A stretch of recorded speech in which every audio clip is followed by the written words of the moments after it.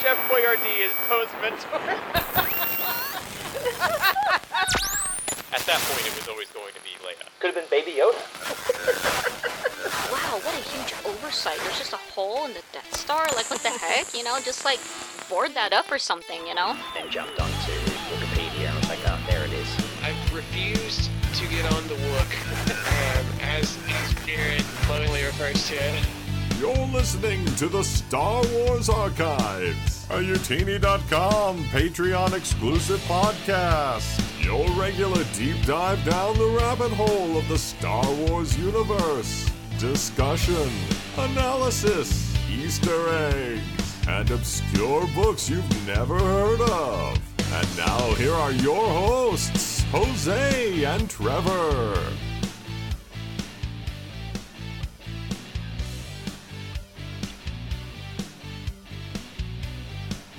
Hello there, you have tuned into episode 33 of the Star Wars Archives, the Youtini Network podcast where we take a random Star Wars topic and explain the living band that put it out of it. I am Jose, aka Jaxie in the Youtiniverse, and I want to know where Mascanada got her glasses, because I think those would be pretty cool to have, you know?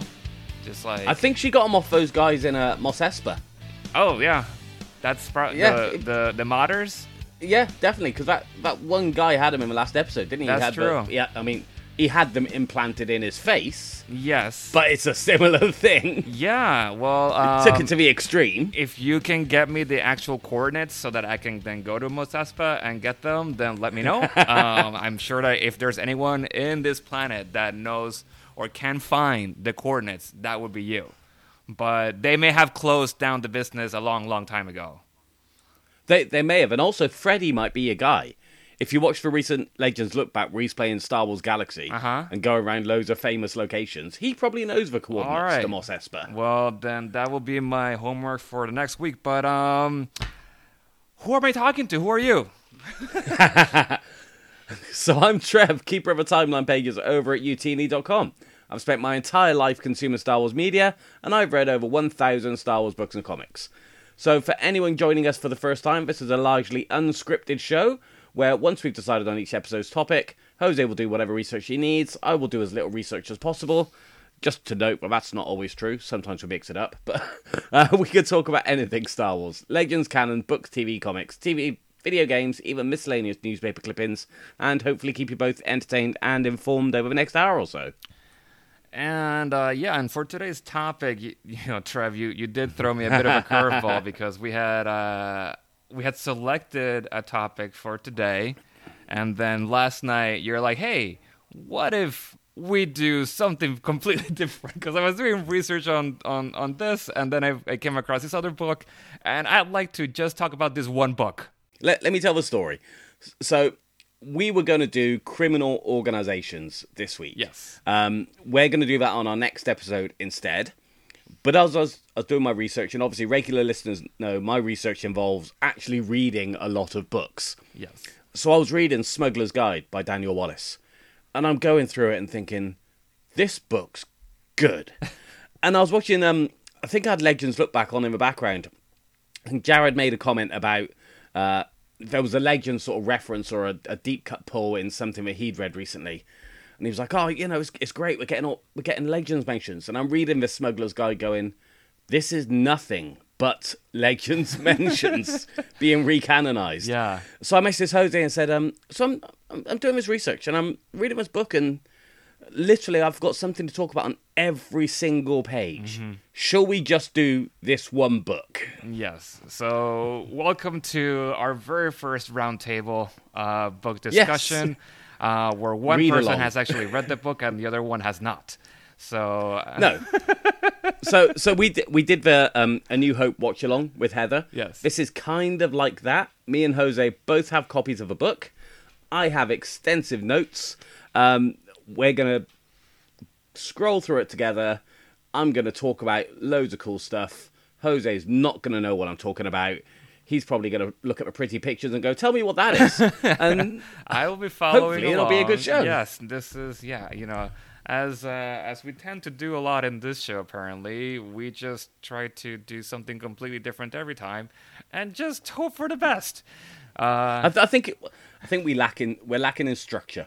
We like the chaos. Yeah, we do live in the chaos out there in the outer rim. Is it rising? I mean, we'll see.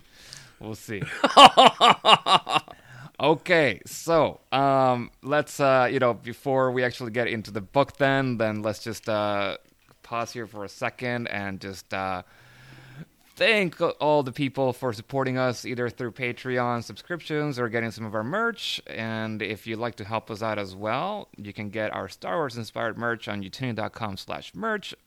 And also go to patreon.com/utini. And when you become a member, not only do you get access to all of our episodes in advance, you will also get a bunch of other Utini member exclusives.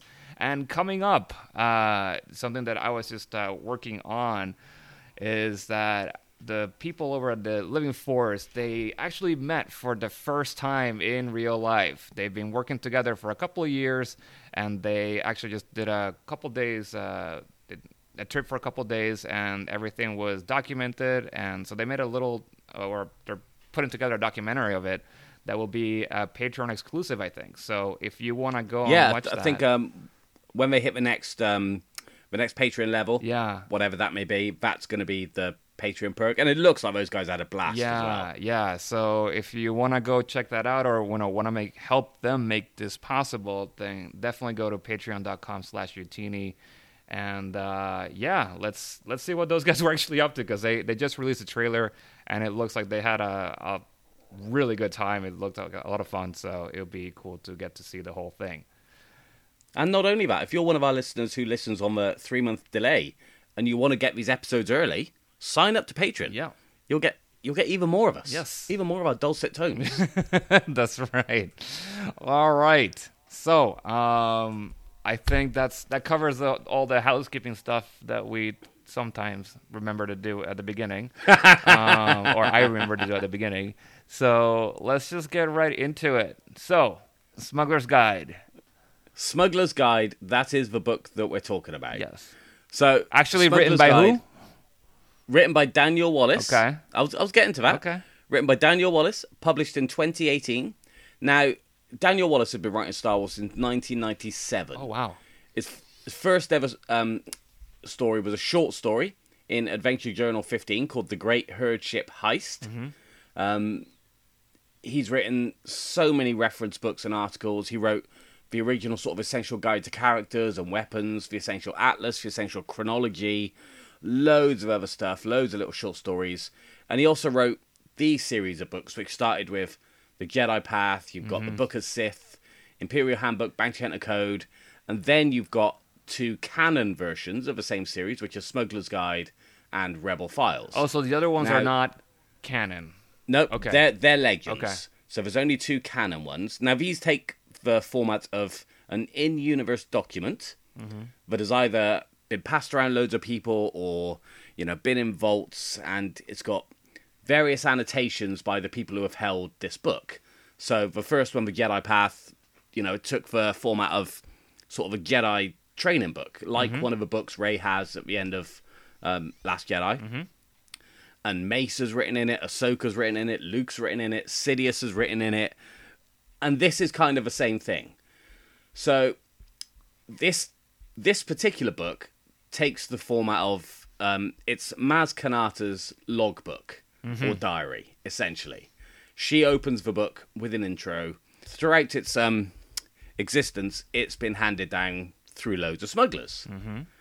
And that's kind of what we're going to talk about. We're going to go through it page by page. We're not going to stop on every page, but I'll keep you updated as to where we're at. And we're just going to talk about a lot of the fun Legends deep cut pulls that are in there. And then whatever Jose brings to the table as we go through it. Sounds like fun. I mean, yeah, this is the whole book is 159 pages. So, and we're not going to talk about every single page. No, but there's definitely a good amount. I mean, I'm just quickly flipping through it, and there's definitely a lot of really interesting things in here. So, for those of you that, you should definitely go get this book. there's a lot of really cool stuff in here. So let's make sure to put a link to this book maybe on our show notes and share it on Discord, just because for the pages that we don't get to cover, you probably still want to go and see them. So, all right, Trev. So let's start page 2. Considering page 1 is the title page, page 1 is what it's called. So we're going to start on page 2, which is the first page with actual text. Yes. Okay. So page 2, you just get an introduction from Maz Kanata. You got a couple of notes. There's one from Hondo Inaka. There's one from Dexter Jetster. But literally the very, very first line of this book says, "From the relic-strewn battlefields of Rusan to Takodana. Do you know where Rusan is?" Of course not. Where is this? I know Takodana, but where is... So, Rusan is the planet where the big battle at the end of the first Darth Bane book and the Jedi vs. Sith comic takes place. The first where Darth Bane launches his huge thought bomb. Yeah, I read that book. That's the planet Rusan. Okay. So straight away, you know that you're getting some good stuff in this. Yes. You know, they're not messing around. Okay. So, on to page 3. So, Maz Kanata's old, right? She's like 1,000 years old. Yeah. Is she older than Yoda? And still looks... Yeah, and she still looks good. She puts Yoda to shame. I think it's the glasses. I'll have some of what she's having. It's those glasses. But she talks about how like the criminal syndicates have risen to power throughout her 1,000-year I like that life. Wookiee. Yeah. And she mentions like 5 main criminal syndicates, which is the Cremora, Black Sun, Crimson Dawn, the Pike Syndicate, and the Hutts. Now, this is why I was researching this book for the episode we were going to do. Uh-huh. So we're not going to talk about any of that, because we're going to talk about it all next time. Uh-huh. So lots of the pages have got these handwritten notes on. We're going to see Hondo and Aka some more. We're going to see Han. We're even going to see Dr. Everson in this book. But if you go on to page 5, we get our first really, really deep pull. So all those sequences of numbers that are in there. What is that? We're gonna get to them. But there's a handwritten note on this page by someone called Gunda Mappin. Okay. I see that. So Gunda Mappin does not look handwritten. First appeared. It is a different font. Yeah, obviously they're not handwritten fresh in each. No, but hold on. Page or 2 pages down. Yes. Page 2. Yeah, we do have a note there from Hondo, and we have a note there from Dex. The 2, obviously, yes, not really handwritten. However, the fonts that they use in there, the typefaces they use in there, that looks like it could be handwritten. Okay. But Gunda here, if you actually write like this, that is ridiculous. Maybe he's just got very neat writing. I mean, a long time. You don't even know what species Gunda is. It could be a real effort for him to write in basic. I have no idea who this person or this. Maybe he's got is. A translator droid. In fact, I'm saying he. It's not even a he. It's a she. Okay, she. So yeah, tell me who. She's an Aqualish pirate. Okay. A pirate does not have time to type like this. Right, the droid did it. Let's assume the droid did it for her. Is it a parrot droid?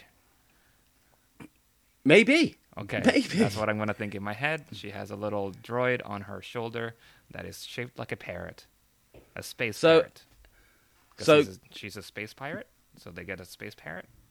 Did you ever realize how parrot and pirate are kind of like the same word? Shall I let you actually talk about the book now? Yeah, he's this Aqualish pirate has got a droid parrot on her shoulder taking notes. Mm-hmm. We all know that's true. Yes. That's confirmed. Yes. So Gundam Abin first appeared in a West End Games role-playing game sourcebook and you in love 1997. Those books. I love it, and there's so much from here in there. There's so much. Now we'll get to see Gunda a bit later on. They get their own entry. Mm-hmm. So I did that awful thing that I never tried to do when I was researching this episode. Is I had to go to the Wook quite a lot. Mm-hmm. Now the Wook says that this person appeared in the short story Murder in Slush Time. Slush Time? Slush Time. Now, Slush Time is some sort of event on Gamor, you know, where Gamorreans come from. Mm-hmm. and it features Callista Ming. Okay. Can you remember who Callista Ming is? I'm gonna say that is someone that Duke dated. Yes, that's one of Luke's Yes, ex-girlfriends. She's the one trapped in his dead student's body. Right, yeah. Okay, yeah. See, yeah. It's like, So apparently, this Aqualish pirate queen Gundam Abin appears in this short story. So I read that short story today. uh-huh. She doesn't. She's not in it. No. She is not in it. The Wook is wrong. Oh, well, did you fix it? I'm not a part of a Wook. I don't know how to do these things. Oh. I almost don't want it to be changed. So I can always tell people that I know more than a Wook. There you go. As long as that as long as that mistake exists, I can be better. That's all you're actually in the background just like writing mistakes all over it so that you can just be like, yeah, no, they're wrong over there, but you're the one who's like messing it. Remember when we used to do fake facts? Mm-hmm. I'm just adding them to Wikipedia. When I look at whatever we're going to talk about in the next episode, and I add fake facts into Wikipedia. Yeah.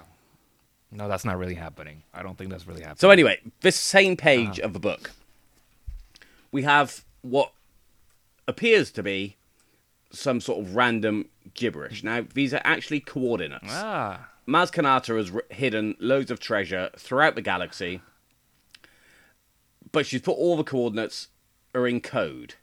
And this sets the framework for the stories that follow, because various parties are trying to find Maz's hidden treasures. Intriguing. A polynomic cipher, I presume.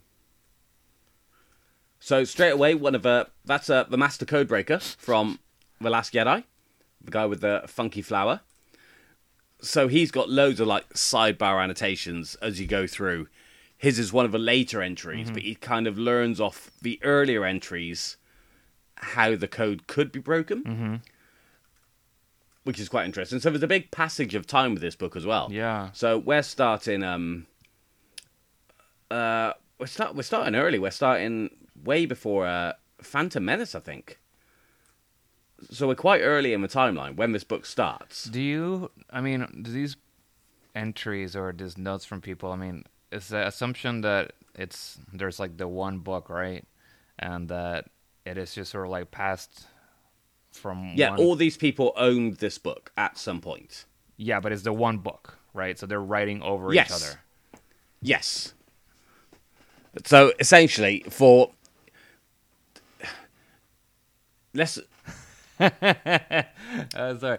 I just noticed Lando's comment in here where they're talking about the underworld and they say gamblers, bookmakers, fight fixers, and then Lando added an irresistible gentleman. Fantastic. You've got to kind of suspend your disbelief a little bit in the time they owned this book, each person decided to use it as a diary. Yeah. And take their own story. That's awesome. So let's go on to page 8. Page 8? So the first owner of this book after Maz Yes. is a character called Tryphon Leo. Tryphon Leo, okay. Is that him in the picture there? That is him. He's a... He's got 4 arms. Or at he's least like 3. blue and he's got 4 arms. At least I can't 3. remember I see 3 arms. But anyway, so he talks about his time as a spice runner. And one of the things he mentions doing is threading the corkscrew. Now, the corkscrew is the canyon at the end of the Mos Espa pod racing circuit. Oh. You know the one where Anakin busts through the barriers and goes up before the flat? Yeah. So, obviously at some point as a spice runner, he's had to smuggle something on Tatooine being chased and go through that canyon. Okay. He also talks about his dealings with the Mandroxan cartel. Now, they're mentioned a couple of times in this book. That's another West End Games pull, straight from Galaxy Guide number 11, which is another source book. So he thinks that the coordinates, if we go on to the next page, he thinks that the coordinates, he thinks he's just decoded them. So he heads to the planet Pashvi and to a shrine dedicated to the left-handed god Typhagum. The left-handed god. Okay. Yeah. Now, this god was mentioned in the Book of the Sith, which Oh. Daniel Wallace also wrote, Okay. with Sith priests believing that ancient Sith Lord Ajunta Pal, who I know we've discussed briefly before, was Typhagum, this left-handed god, reincarnated. Okay. Okay? But it gets weirder. Way back in 1981, there was a handful of Star Wars comics that were only released in the UK. Because we were releasing the Marvel comics weekly, Yeah. whereas they were monthly in America. So there was a lot of padding that came out Oh. that only existed over here. Yeah. And Alan Moore, legendary comic writer, wrote a handful of these very, very weird Star Wars stories. Really? I didn't Yeah. know that he also did some Star Wars. I think he wrote 5 or 6, Oh, and cool. they were republished by Dark Horse Comics in the 90s under the subtitle Devil Worlds. You sort of had 3 of these stories in one single issue comic. They were republished in the Wild Space Omnibus by Dark Horse, and I think they're in the original Marvel Years Epic Collections. But one of these stories, called The Pandora Effect, mentions a left-handed god. And then there's a, hyperspace exclusive, back when hyperspace paywall existed on the website, novella called Supernatural Encounters that never actually saw the light of day, which was going to tie the Pandora effect into being this. The left-handed god mentioned in that comic was going to be. It makes my brain frazzle even just saying it. Was going to be tied into this left-handed god, Typhagum. Question. Does that make sense? I mean, It doesn't make sense to me. My head hurts even talking about but it. I love the deep pool there. But I do have a question here. Yes. Is this god actually left-handed, or he's just the god of the left-handed people? He's a left-handed god. He's specifically called a left-handed god, not god of left-handedness. I guess. Okay. And Yeah. is that his power? I mean, I imagine his power is that he's a god. Because that's, But the only thing that sets him apart from other gods is that he's left-handed. Yeah, I mean, you've got gods of all sorts of things. Sure. Not everybody can be a god of war or a god of you thunder. have a god you of know? war. God Some of people have to be thunder, god of the left-handedness. underworld. This is like one of those minor gods. He's just the left hand. It's like, what do you do? I'm left-handed. Okay. If you if you ever read Terry Pratchett books, he does a whole book called Small Gods, where he basically says there is a god for everything, stubbing your toe when you get out of bed. Yep, there's a god for that. Are there All other... these little things. No, this is actually a slightly more serious question, though. I mean, within Star Wars universe, I mean, we don't really hear a lot about gods, though, do we? Especially within the movies and stuff. I mean, we talk about the Force, and the Force is the Force, but there's not really mentions of gods and goddesses per se, right? Maybe not in the galaxy as a whole. There's definitely there definitely are examples of it. I mean, come on, the Ewoks thought 3PO was a droid. 3PO was a god. I mean, sorry, he is a droid. Yeah. Yeah. The Ewoks thought 3PO True. was a god. So that's an example. There is a hell. Obviously, hell Yes. is mentioned a Yes, lot. yes. Yep. So hell exists. True. So some form of Christianity must exist in the Star Wars universe. Something.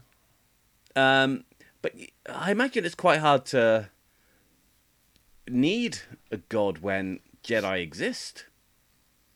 Yeah, but I mean, it's just no. I mean, it's something to think about, or something that I'm finding kind of interesting, right? Because they speak of the Jedi as a religion, right? Like the Jedi lifestyle and everything. They do kind of refer to it as a religion. Sometimes I think. I'm pretty sure. Well, no, I think Han refers to it as a Okay, religion. so I don't think the Jedi call well, themselves. no, not themselves, but I a feel like religion. that maybe Yeah. the universe at large sort of thinks of it as a religion. But what's interesting, now you say that, is I hadn't made this connection. So I said that, Sith priests, I mentioned Sith priests. If you've got priests, then you do have a religion. True. But it was the priests that thought that this ancient Sith Lord was the reincarnation of this god. So at some point there's a belief among ancient Sith that gods are real. At least, yeah, at the very least, then they do believe in some sort of deity that. Yeah. Interesting. But and then you've got the Yuuzhan Vong and the New Jedi Order. They were big believers in gods. They had hundreds of them. Right. So it's really more of like we have no, as far as I know, there's no actual confirmation of the Jedi themselves believing in a deity other than like revering like the Force itself. Yeah, and even that phrase, I think revering the Force would almost go against the Jedi Code in some way. You accept it as it is. They don't. Yeah. Okay. That works better. Yeah. And I suppose they're quite matter of fact about it because they can use it. Yeah. They can sense it. Yeah. They know it exists. Right. And it's something Whereas, that surrounds us and binds us and whatever, right? So but, something. The wills might be a different story to your average Jedi who's never spoke to the wills directly. That might be a different kind of relationship. Yeah. Huh. Well, yeah, that's been an interesting tangent. It's just something to think about. No, I mean, like it's just interesting, right? Because it's the Jedi themselves are so modeled after like monks and they're and religious figures as we know in our world, but then they themselves are never really talk about a god that they believe in or anything like that. But then the Sith do. So just some food for thought there. Anyway, we're not here to talk about Jedi and all that mumbo jumbo. No. We're not here for that hokum. No, we're not. We're here for smugglers. Yeah, smugglers. Okay, so left-handed god. The next owner of the book after Leo is Dexter Jettster, the basilisk from Attack of the Clones with the funkiest American graffiti cafe on the planet. Oh, yeah. From page 11, Uh-huh. he finds himself on the planet Athos Klee, and he comes across a mod shop. So this mod shop is run by Crimson Dawn, and they're modifying slave workers, but it's kind of like what we just saw in Book of Boba Fett. Some of them have got shovels for hands. Some of them had their mouths replaced by breath masks. Yeah. Some of them had their eyes removed and replaced or extended to have bigger eyes so they can let in more light. And then there's a note from Dr. Everson, or Everson, claiming credit for the work. Oh, fantastic. He says, not my best work, I confess, but why waste my genius on syndicate money men? So he's being paid to just carve these guys up. Oh, man. Wow. But there's a couple of instances in this book that really resonated based on the last couple of episodes of Book of Boba Fett. Where I'm thinking, this book was written 4 years ago. Yeah. And they're still mining these concepts. I think Star Wars as a whole has got a real sort of slow burn approach these days where things are written sort of overarching story points are detailed so far in advance of us actually seeing them. Yeah. That's the story group must already be planning what we're going to see in 2027.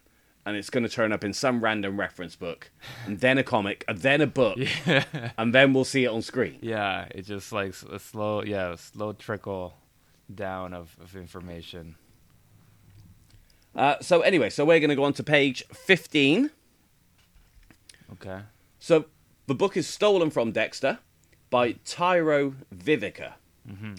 Now, Tyro Vivica originates from a short story written by Daniel Wallace, author of this book, from Star Wars Gamer Magazine #1 in 2000.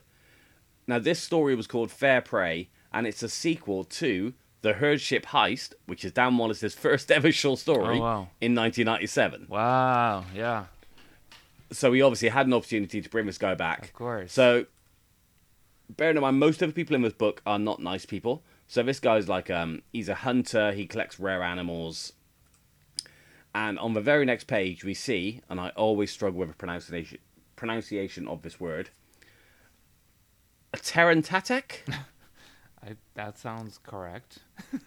Terentatek. Sure. Terentatek. Yeah, It Terentatek. sounds weirder the more often you say it. I mean, that happens with every word, though. It does. So these are like ancient Sith beasts that we first see in the Knights of the Old Republic video game. And there's a whole thing about him trying to hunt them down, and they try hunting him, and, you know, guess what? It doesn't end very well, and he doesn't have the book for very long. I'm reading here on this page, too, that there's a comment from Han, and I wonder if he is talking about Kira, because he says, this is ringing a bell, should probably show it to Nash, he doesn't want to talk to me. See, I looked at this earlier and I thought that's such a breadcrumb, but there's nowhere knowing where that leads to. Right, yeah. Because the first thing I thought was, to give it some context, at the end of Dexter's section, he rescues a Rhodian from these modified slaves. Now, there's an image of a Rhodian, and he's got some sort of his snout's been encased in metal. Yeah. And he can't talk. And Dex saves him, and he comms his buddy on Coruscant, and this guy's going to help, look after this Rhodian and, put him through some sort of rehabilitation and try and get him back in society. So Dex thinks he's done a bit of good. He's not able to close the whole thing down, but he's done the right thing. My first thought was that this Rhodian might have been the one that ended up in Rebels. You know, the one that was Ezra's friend? Yeah. The senator who got brain implants and stuff like that. I thought those two might have been connected. So I looked into this, and there's no mention of this storyline going any further. Mm-hmm. So this note from Han, like I said, it's a breadcrumb, but it doesn't lead anywhere. Maybe on Solo too, we'll see some connection to this. It does seem a weird one, because it does read like we're supposed to know right what that's referring to, yeah. but we just don't. So on to page 20. Now Hondo Anaka is ownership of a book. Ooh. Hold on, you keep going. I'm slowly getting there. I'm just looking at all the pretty pictures in between. There are some pretty pictures. I said that the pretty pictures would trip you up. Well, there's some fun guns and weapons on page 17, so I like drawings. And I do skip through the book quite quick. Yeah, no. In my okay, notes. so I got to page 20. All right. Okay, so Hondo owns a book now, and it's all written in first person by Hondo, which means you get that sort of that style of speech that we know him from the Clone Wars and everything. Yeah. He knows exactly what he's got. He knows that he's got, possibly the link to Maz Kanata's great treasure. So he arranges for one of his gang to forge the book. So he's going to put a forged copy of the book up for auction.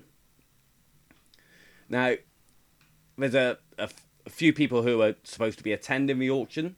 So among the potential buyers are the Rang clan. So that's R-A-N-G, the Rang clan. So I think we are on... Did they call in? Let me just... Yeah, they rang, yeah. Okay. So we're on page 25 now. Anyway, so the Rang clan first appeared in Dark Disciple.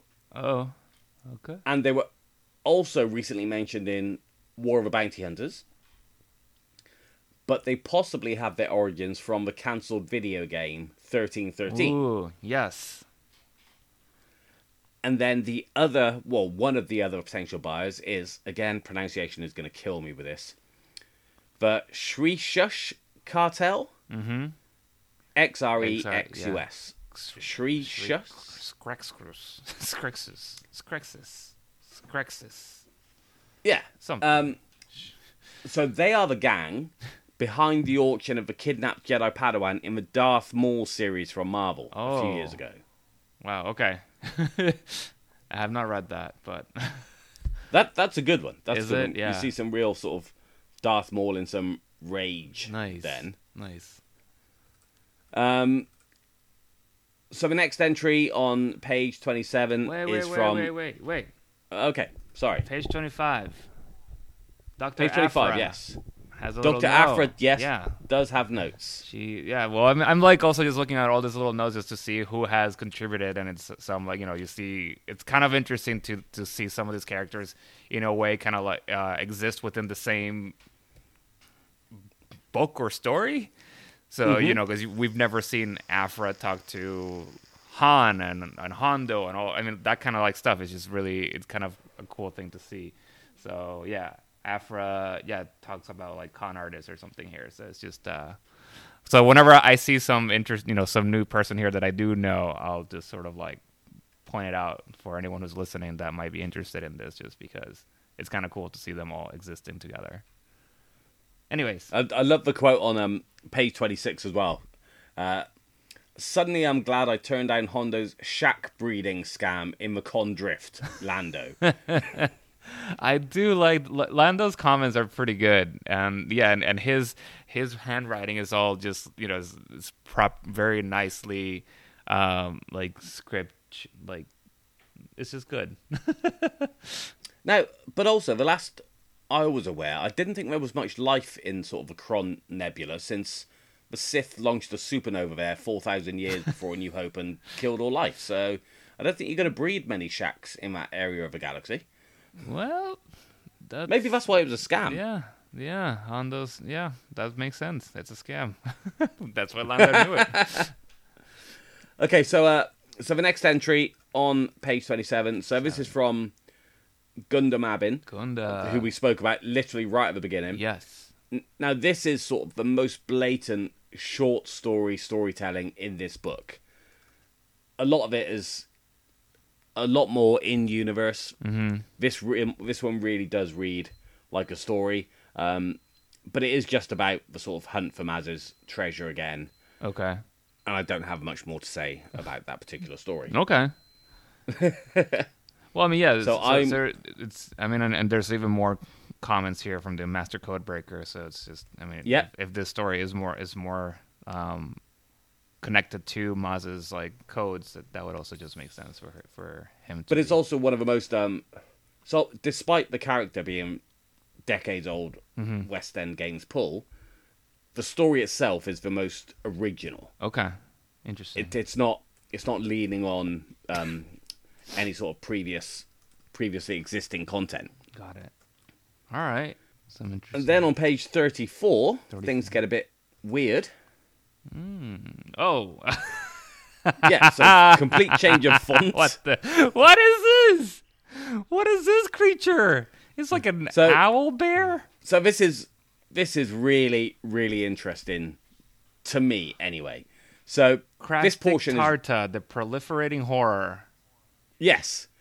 So Krastik is a slaver. He goes around enslaving people. He's the Thalassian, so not the Garlier. He is the Thalassian. Okay. That's his species. They're another West End game invention, but they had very few mentions, even in Legends. Maybe 3 or 4 times they're mentioned in the 40 years that Legends existed. So even less in canon. You've got this book, and then you've got another mention in Star Wars Commander, which is the discontinued mobile game for your phone. That's it. Of all the species to pull from. Is that the species I'm seeing here? What page are you on? This weird 6-armed, feathered creature. It's like an owl mixed with a bear with a spider. I bet he's a hoot. It's terrifying.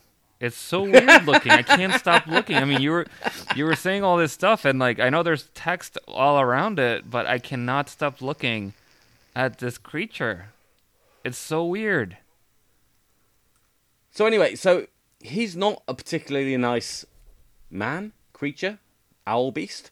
Owl beast. Because he's a slaver, right? He's even in competition with the Zygerian. This is the slaver?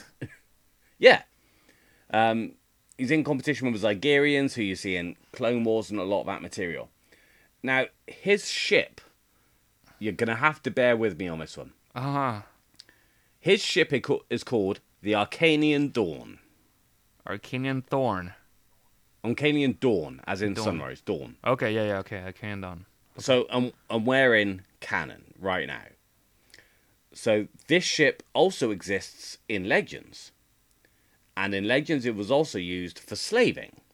But in Legends, the Arcanian Dawn, the ship, was owned by a Celestin called Dawn Arcanian. So she just twisted the words around. And she had a real reputation for brutality. You know, she was a nasty, nasty slaver. But it was all a front because she was actually a member of a rebel alliance who was freeing the slaves that she captured. Even more interesting is that Dawn Arcanian's brother, Darren Arcanian, was a Jedi, and his story intersects with that of High Inquisitor Tremaine and Corwin Shelway, who we've spoke about. Like, Corwin's been retconned into being one of the Jedi that is on the Death Star in the interactive VHS board game. And I just can't believe that those links exist. That's insane. So we took the ship name, but completely changed the ownership of it. But I was reading this, and I think this might have been the moment where I went, I think we need to cover this book. Yeah, no, that's... As soon as I read Arcanian Dawn, I was like, I know that That's name. amazing. I know what a ship is. So they gave it to a new, the ownership changed because they thought, no one would really name a ship after themselves. Then again, Lorna D. High Republic. Yes. So... I mean, she is a particular kind of vainglorious person.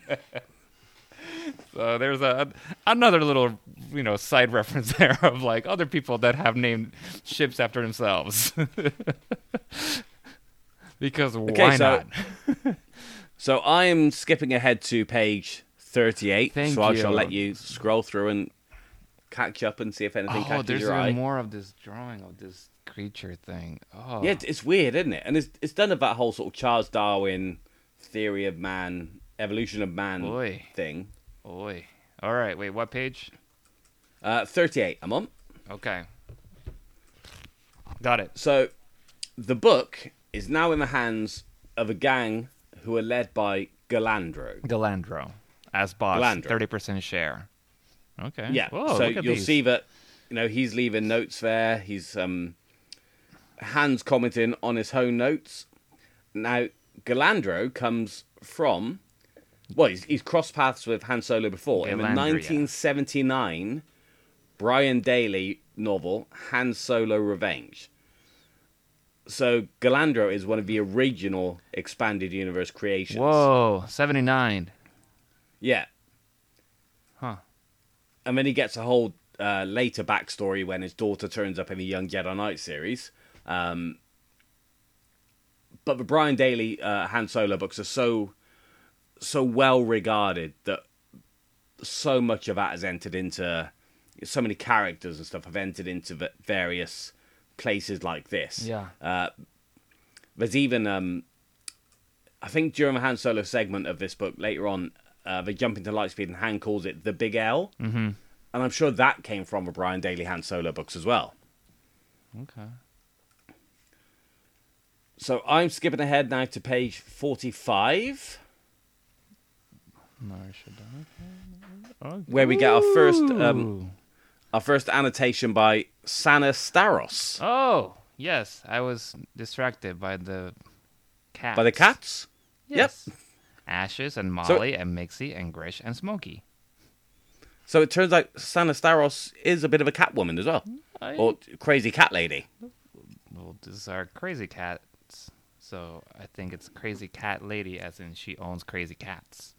Not that she is a crazy lady that owns cats. So it's not Sana that owns the book at this point. It's Lunu, who was Galandro's second in command, who stole the book off him. Got it. And that's kind of what happens. The book just bounces down from other people to other people. Yep. That's definitely what happens in my life with books. So I'm going to skip over a few people now. So the book bounces around a few people. The next owner is Sakatra Vizago, head of a Broken Horn Syndicate. Now, he was in quite a few episodes of Rebels. He's the Deveronian that they used to work with. Oh, yeah. Wait, what if you get to page 54, you'll see the guy. Yeah, no, I know who you're talking about. Yeah. Yeah. So he heads to the planet Selot, looking for Maz's treasure. Mm-hmm. Now, that planet's featured heavily in the graphic novel pairing of... They released these two sort of one-shot graphic novels in 2002. One called Django Fett, one called Zam Wessel, which were kind of a two-part story. They were, 64 pages each, so twice as long as a normal single-issue comic, or maybe 3 times once you take adverts out of it. Yeah, yeah. They were like a premium graphic novel format. So that planet is it's literally the only place it ever exists. Okay. So the fact that Daniel Wallace went, yeah, that'll do. Yeah, I'll take that one. Oh my god. I wonder if, like, when they're putting books like this together, it must be like this huge board on a wall where, you know, just like a murder board type of thing or whatever, just like with like the red yarn connecting all the things, because there's so many like pulls on these types of books. I mean, the amount of reference books and things that Daniel Wallace has written as well. Yeah. He must be able to make these connections so quickly. Wow. Between him and Jason Fry, they're responsible for recanonizing so much stuff. Yeah. You know, I'm sure I've spoke about the Tales from Vandal book by Jason Fry. Yes. And that's the one who brings back Dash Rendar and Bollocks and things like that. So now, these guys love their old school Star Wars. Yeah. And why not bring it back in? Right. So they're in canon now. It's just maybe not prime canon yet, but they're there. So I'm on page 58 now. 58. Okay. Oh, hey. Which is a news broadcast from Cinnabar's Infonet. Uh-huh. So Cinnabar's Infonet, as well as many other sort of pirate news broadcasters like Pirate Radio, this all harkens back to the Adventure Journal. They used to have all these news announcements in there from various different news networks. Mm-hmm. So seeing this stuff in canon again, honestly, it warms my cockles. I love it. I love that this stuff hasn't been forgotten about. Yeah. So you have the Holonet News, which is like your main, I don't know, state-funded broadcaster almost. Yes. But then you have all these other little stations under the radar releasing Pirate Radio stuff. You know, what's really happening in the galaxy. That's awesome.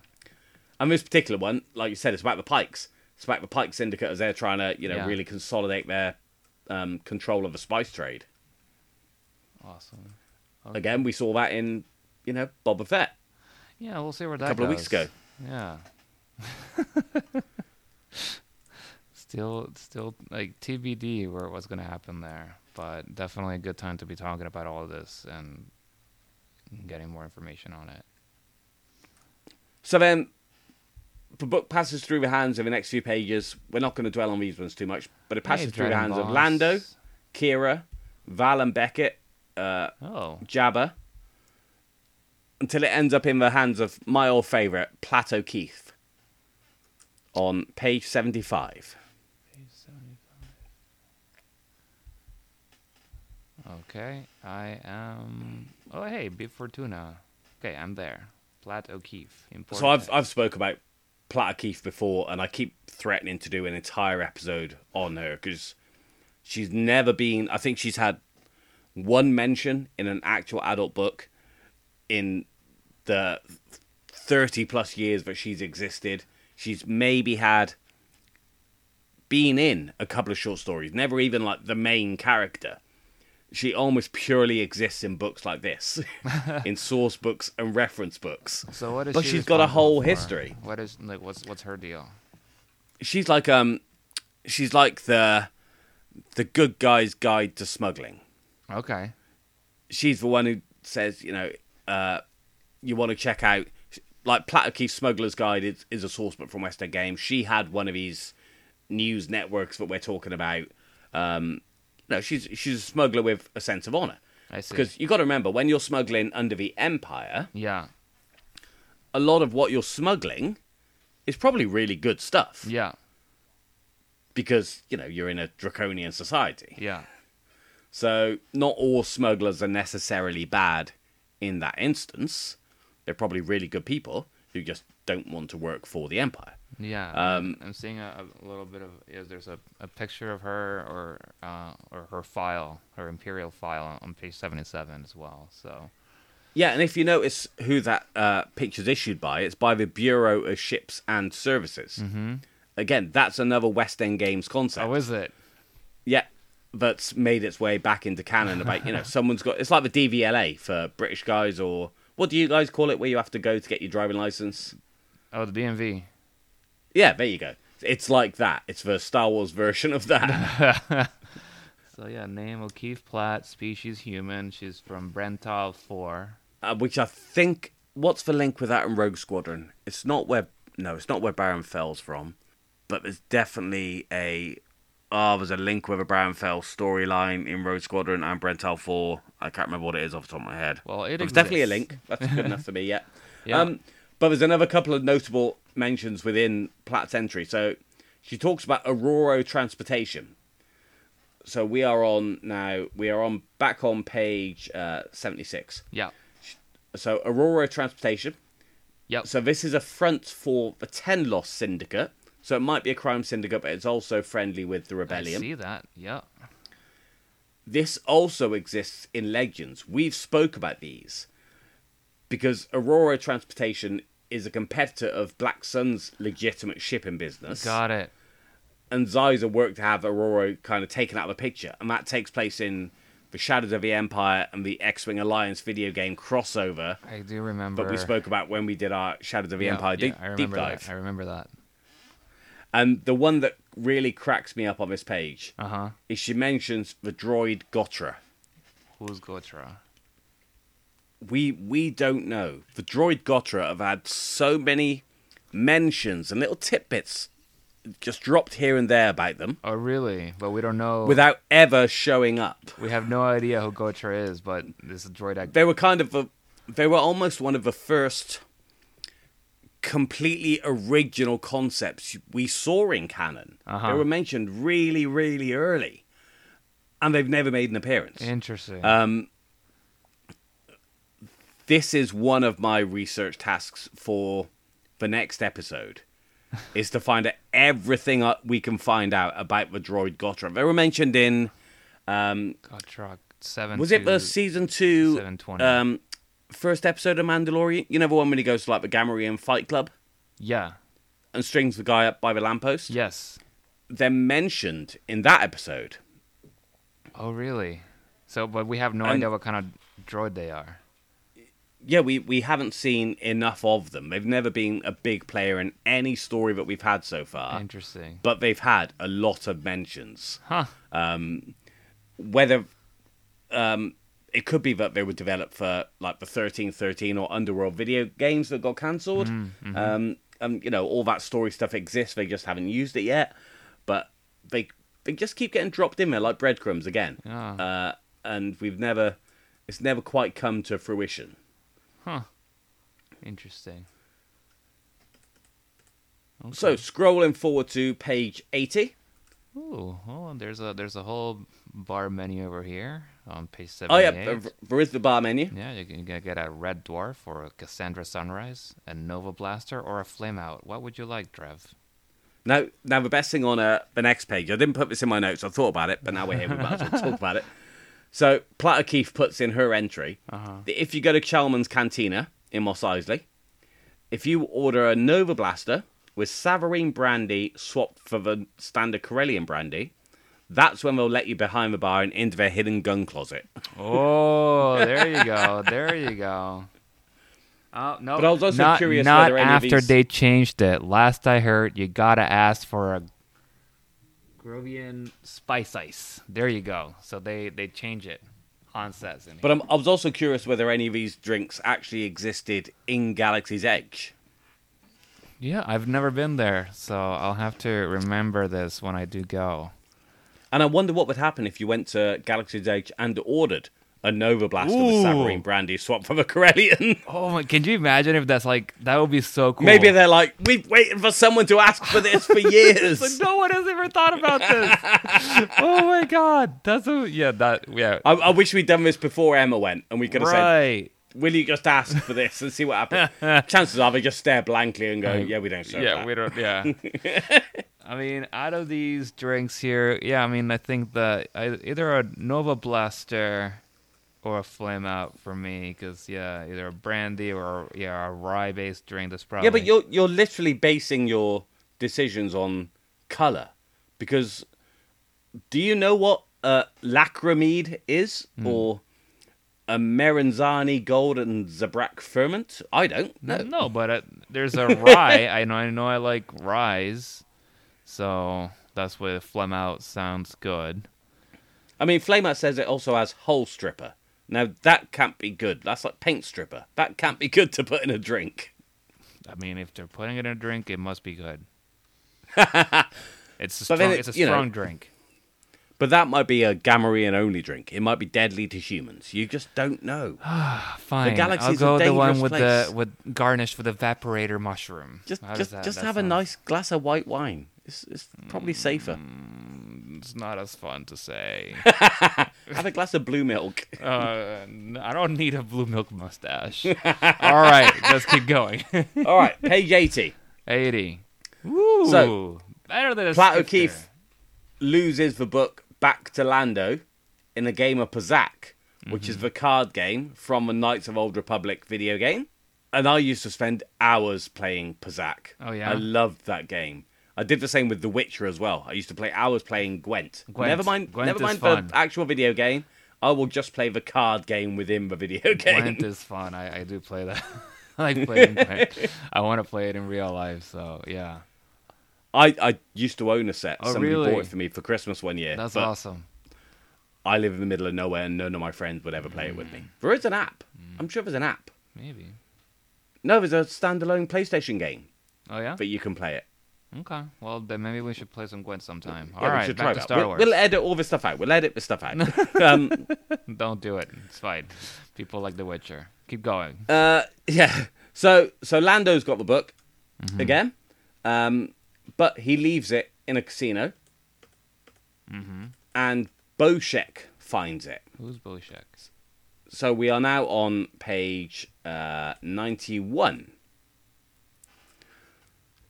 So Boshek is the guy in the Mos Eisley Cantina that introduces Chewie to Obi-Wan. Oh. He's the spacer dude. Wait, what page are we on? Sorry. 91. 91. Okay, that's what I thought. I just get slowly get in there and get distracted with all the other pictures again. Okay, sorry. So this is the guy. He's the spacer dude that introduces Obi-Wan and Chewie. Got it. He had a few legend stories about him. He's had a few canon stories about him. I think he was in From a Certain Point of View, A New Hope. Now, he's always been a racer and a smuggler. He's always been kind of in that element. But in this picture on page 91, Yes. that looks like one of the bikes they were riding in Book of Boba Fett last week. They do. Yeah, no, it looks like those the most Vespas. Yes. It also looks But like a he- 90s sort of like album cover for some rock band. Some prog rock band, Yeah. maybe. Like, I don't know, Genesis or something. But it talks about him being a racer. So it says he raced in the Malastair Classic. Now, that could be the course from the Episode 1 Racer video game, which is called the Malastair 100. That could be the same course. And he also races in the Dragon Void run. Now, that's from a Han Solo miniseries from Marvel from a few years ago. Okay. I think Boshek was actually based on this entry in that same race at the same time as Han, because it says it was won by another Corellian, and no Corellian had won it in 100 years before that. Oh, yeah. So I think that's where we are in the timeline at this point, I think. Interesting. Okay. Yeah, so I mean, it seems like a lot of this is like, I mean, new entries are added. It's not like there was like a book necessarily, and then people are just writing notes. It's a weird concept because, like, Maz didn't exactly lose unless she lost a very large blank book that she'd only written in the first couple of pages. Yeah. It's more likely to be a datapad, though, isn't it? Right. Realistically, it's Right. more likely to be a datapad. Something, yeah. And then everyone's like, all right, now I'm going to use this as my journal. Yeah. But I'm going to make some essentially. comments on the person that had it before me. The book kind of ends up returning to Maz somehow, and she Oh. gives it to Chewie. She does like that Like- that Wookiee. So on page 95, she kind of goes, how's this book come back to me? She even talks about maybe it's for Force at work at some point. Mm-hmm. She says, the book needs a stronger hand to carry it, and I know just for Wookiee. And it's not BK. Yeah, it wasn't BK, no. So she gives it to Han, and Han takes a job. Let me see what page we're on with this now. There we go. We're on page 100 now. Okay. Han takes a job with Big Bungie. Hey, Sanastaros. And Sana leaves an annotation on the side. Yes. Now, Big Bungie is another pull from Brian Daley's Han Solo trilogy. Okay. Specifically, Han Solo at Star's End. And at the end of this page, so one of the things you can do with ships is fake your transponder ID. Yes. So you essentially give your ship an alias. Yes. So the alias at the bottom of this page, Sunlighter Franchise, is also from Han Solo at Star's End. Okay. So he sets the Falcon's transponder to Sunfighter franchise. Yeah, so It's a bit of a mouthful of a we're name. seeing some more Brian Daley Han Solo trilogy love there. Okay. So then we jump through a load of different people. So we skip through now. Sanastaros has a book for a bit. Papa Tauren from a Lando miniseries. Have you read them? No. I'm not. So is he a Toydarian, or he's like a Toydarian, and he has little fairies, imps that fly around him and translates what he's talking about. Anyway, it's really good. Okay. Gracchus the Hutt from a Poe Dameron comics. Oh, I did, yes. And then it ends up back in the hands of Han Solo again, who is fully with the rebels now. Still on the hunt for Han's treasure, Maz's treasure, but kind of to help the rebels out. So on page 113... 113. Okay. So there's a little drawing of a Wookiee here with a scar on his eye, so maybe that is BK. No, that's... I'm on the same page. That's Rolamth. Oh, no. Yeah, it does say big there. No. But also another gladiator who fought in Gracchus's arena. Okay. Rolamf. Rolamf? Rolamth. Rolamf. Wait, what's the name of the Wookiee that talks? Oh, from Ed the Empire? I don't know. Rolamf. We were talking about this before the show. It's 20 years since I read this book. There's just not a like- chance I can remember that guy's name. Like, saying his name makes you feel like you do have a speech impediment, and this Wookiee has a speech impediment, and that is why he's able to speak basic, and it's just because it's like Roramf. But okay, keep going. 113, I'm there. So, last paragraph of this page. Mm-hmm.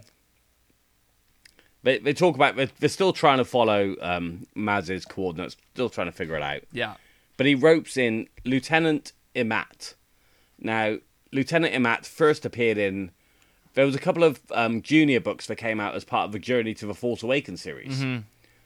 So, Smuggler's Run and Moving Target, they both had frame stories that were set just for Force Awakens, and then their main stories occurred during the Rebellion era. And both featured Lieutenant Imat, so it's great to see him get some more attention there. Yeah. And it says he ropes in a pair of Alliance Pathfinders too. Now, Pathfinders are essentially Rebel Alliance Special Forces. Oh, okay. And this concept, again, goes back to the West End Games days. Paige Katan was one of them. The guys who are with Ham when he's attacking the bunker in Return of the Jedi, they're Pathfinders. But more recently, the assault team, that scene in Rogue One where they all kind of gather around Yavin and say, yep, we're with you. They're all Pathfinders. Oh, okay. And later on in the timeline, Kez Dameron is one of their ranks. So Poe Dameron's dad. Oh. So he's a Pathfinder as well. Okay. So, like I said, they are sort of Rebel Alliance Special Forces. Yeah. Oh, sorry. I was thinking of in High Republic they have the Way Seekers. So that's just sort of like similar sounding name. So I was just looking it up, but Pathfinders also exists as that kind of concept in the Old Republic era of Legends as well. You know, those hyperspace Pathfinders. Although in Legends, in sort of 4,000 years before Star Wars, it was less about being force sensitive to do it. It was almost like mining. yeah, You were out there establishing new hyperspace routes, and got it. yeah, lots of people died. It seems like a particularly risky business. Yes. Okay. So we are going to jump forward a few pages, and we're going to go dark now. yeah. We're going to jump forward to page 124, Jose. 124.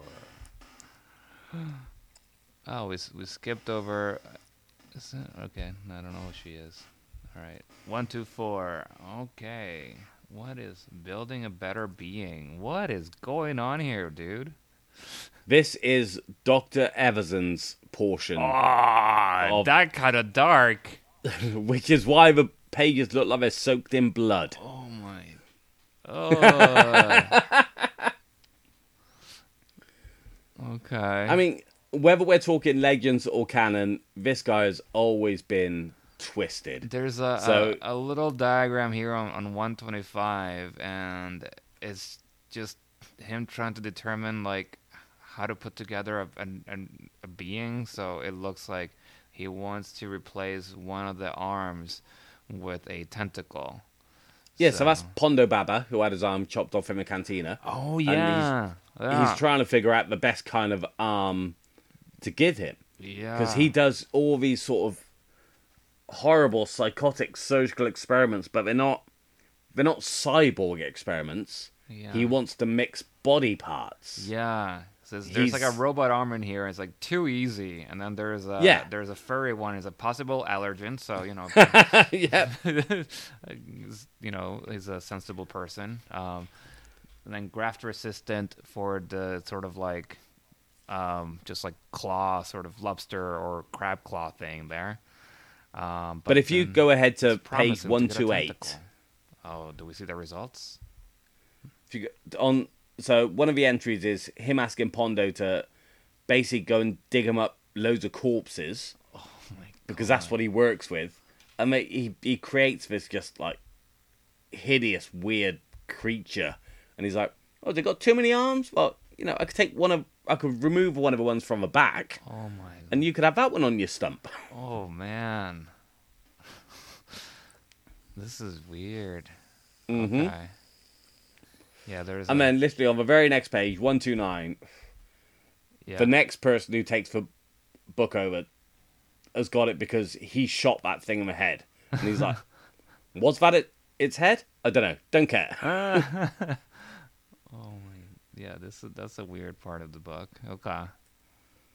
So we're gonna skip ahead a lot now because a lot of what comes in the sort of last quarter of a book is purely new content. Yeah, I mean, I see. So it bounces through the hands of what page are we going Doc to go to? Ondar. So Doc Ondar's in it. Afra gets a portion. Yeah, I see the Afra. Crimson Corsair from Force Awakens. It must end up on the Falcon at some point because the Guavian Death Gang have it. Kanji Club, the Master Codebreaker. Kanji Club. So despite the Master Codebreaker making all these notes and paying attention to everything, he still doesn't get Maz's treasure. Duquesne ends up with it, the guy who stole the Falcon off Han. Uh-huh. The Irving boys, Unkar Plutt makes a note, and then it goes back to Han when he's reunited with the Falcon in Force Awakens. Hold on. Who's Magnus the Blood-Soaked? Do you know? What page are you on? 139. Wait. So this was to do with Crimson Red. I don't know who he is off the top of my head, but I know that the next page is all about the droid Gutra again. Okay. And it's all sort of binary code and This is all going to be one of my fun projects to research this week. Yes. All right. So, I see more binary over here. What page am I supposed to be on? Oh, I see Kanji Club in here. Yep. Very good. Oh, here's the code breaker. Okay. I'm here. We're back to here we are. Here I see Han and Chewbacca. So, and this sets it during Force Awakens. So he talks about Rey. It'd be good to have her aboard the Falcon. He's not getting any younger, you know. Yeah. It's either before or after they hit Takatana and he's offered her a job. But then the last page of this book, the very last page, is a Leia entry. Yep. Yeah. And it's heartbreaking. Oh my, yeah. Oh, Han, Jose, do you want to read this aloud? I mean, do you want to read the whole thing out? The whole thing, sure. This is the last page. So I will not do a Leia impression, if that's what you were hoping for. I already did that in another episode. You've done that. You've done that. Oh, Han, you beautiful, intractable idiot. Paging through this book is like meeting you all over again. The outlaw braggart, the reluctant rebel. You infuriated me, and you knew it. How many times did I threaten to throw you out of the airlock or dump you on a dead moon? But who other than a stubborn scoundrel like you could have pushed through my carefully crafted shields to reach a heartbroken orphan on the other side? Yeah, this is. Why are you making me read this? I know, because I thought it'd be funny. It's not funny. It's sad. After Alderaan, I swore I'd never get close to anyone again, and then there you were, with your arrogance and that smirk, and yes, I'll admit it, those tight pants. Oh my! I never had a chance, did I? I mean, that sounds like something Carrie Fisher would have said, actually. So that's they got the right tone there. I had you pegged the moment I laid eyes on you. An outlaw, a troublemaker, a reprobate. Did you know that they say you can learn a lot about a person by the company they keep? If this logbook is any indication, I was right all along. I know what you'd say to that. You tell me that someone's character shouldn't be defined by their line of work. And I'd probably argue with you. I don't have it, even though the proof of your words would be standing right there in front of me.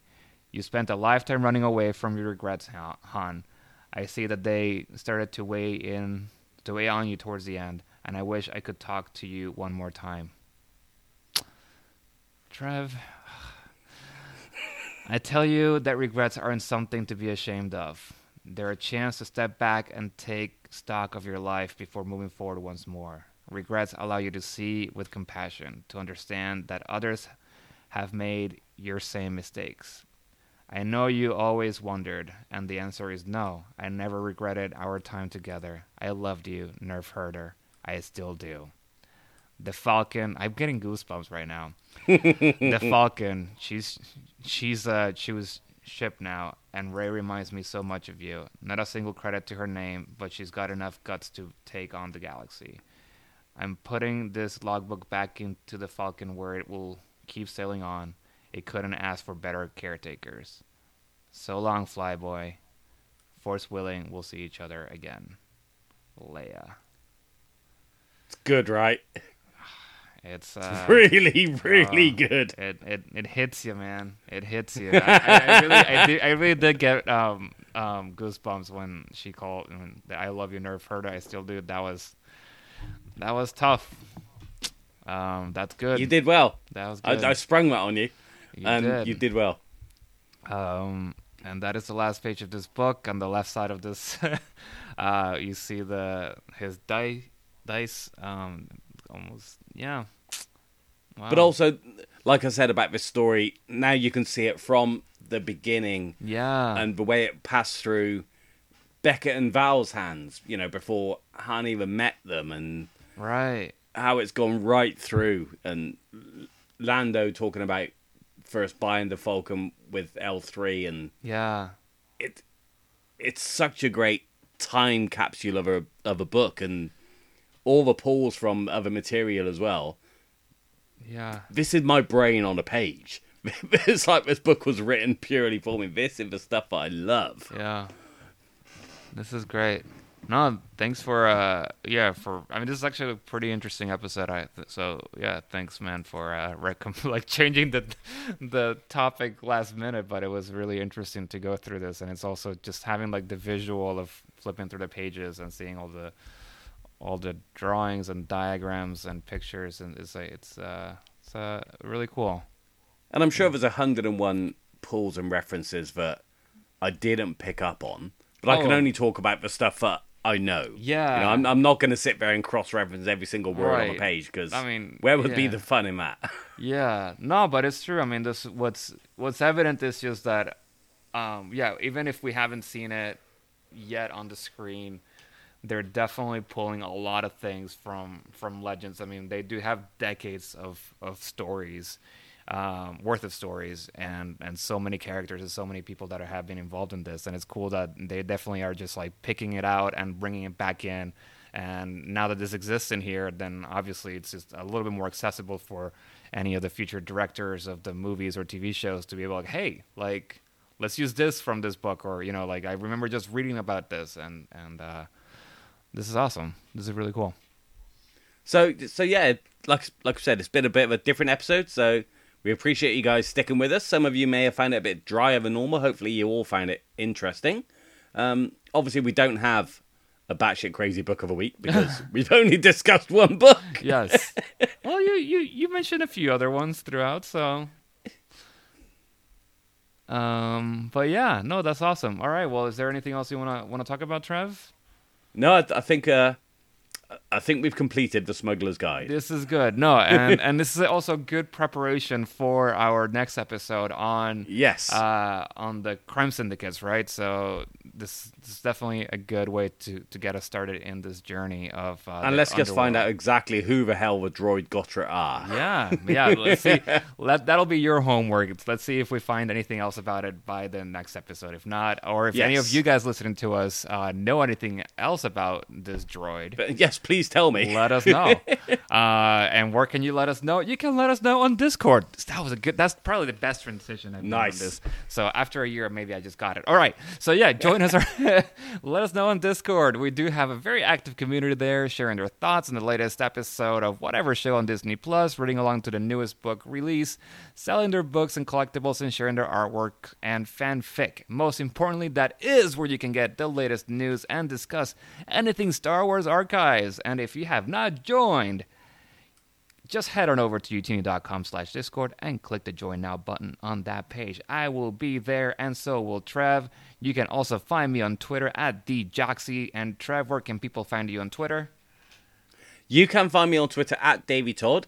Also, in our brand new Discord channel, specifically for the timeline. Yes, we now have a timeline channel. So we go in, discuss all manner of nerdy stuff.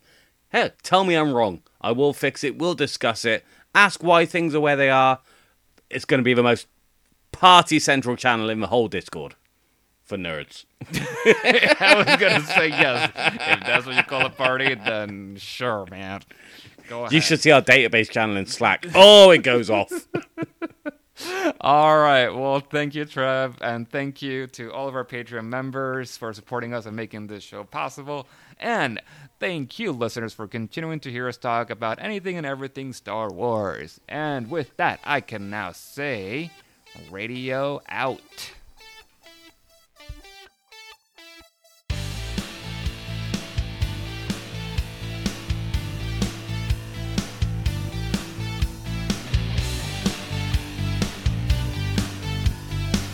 There is no hatred. There is joy. There is no division. There is union. There is no apathy.